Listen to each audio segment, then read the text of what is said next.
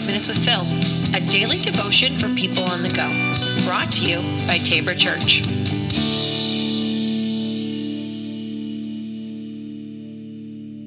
Welcome back to the podcast. This is 5 Minutes with Phil.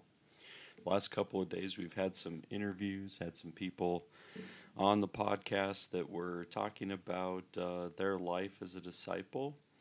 And today I figured we'd switch gears a little bit and start talking today about how disciples grow. So as we talk about how disciples grow, we'll go through each of the stages and try to find out some both key phrases, but how do disciples grow from spiritually dead even as up to maturity, and what it means to continue to try to know and understand growth. So today we'll start off with the spiritually dead. Think about this question for yourself. Where would you be right now if you've never heard the gospel? Every single one of us starts off spiritually dead. I think it's an important part, even no matter how mature you are right now in your faith, to be able to go back and to understand there is a time that we all were spiritually dead.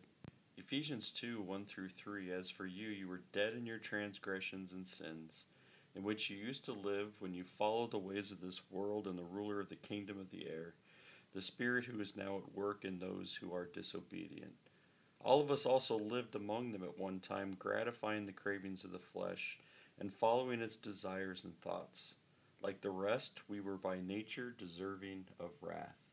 Given enough time and conversation, everyone is going to reveal their spiritual condition. Usually it'll come out in words and phrases, talking about unbelief or even a rebellious spirit. They might be angry at God for some injustice that's occurred.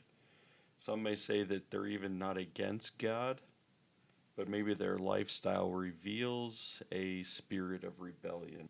But Christians should not be surprised at this.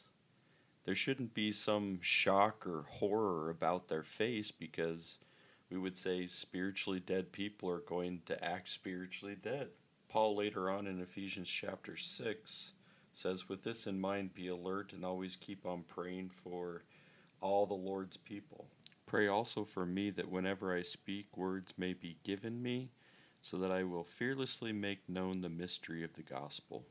It might be easy to identify someone who's spiritually dead, but just in case, we'll throw out a couple of phrases, things that you may have heard, might be stated a little bit differently, but somebody who just comes out right and says, I don't believe in God, or the Bible and religion is just a bunch of myth. God or religion is just a crutch for life. There's many ways to get to God. There's no hell because God's love.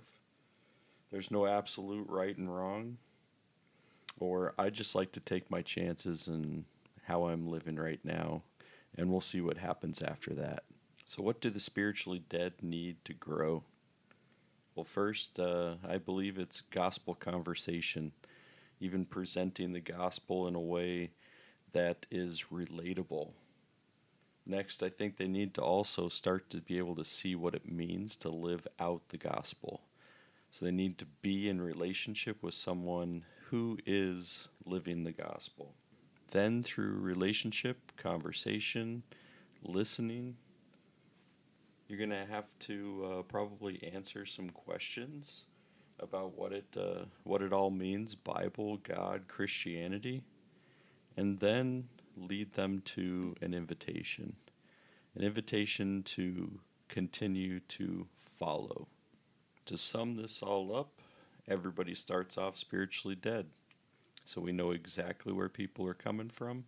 We know exactly where they've been. The spiritually dead are living in unbelief and rebellion.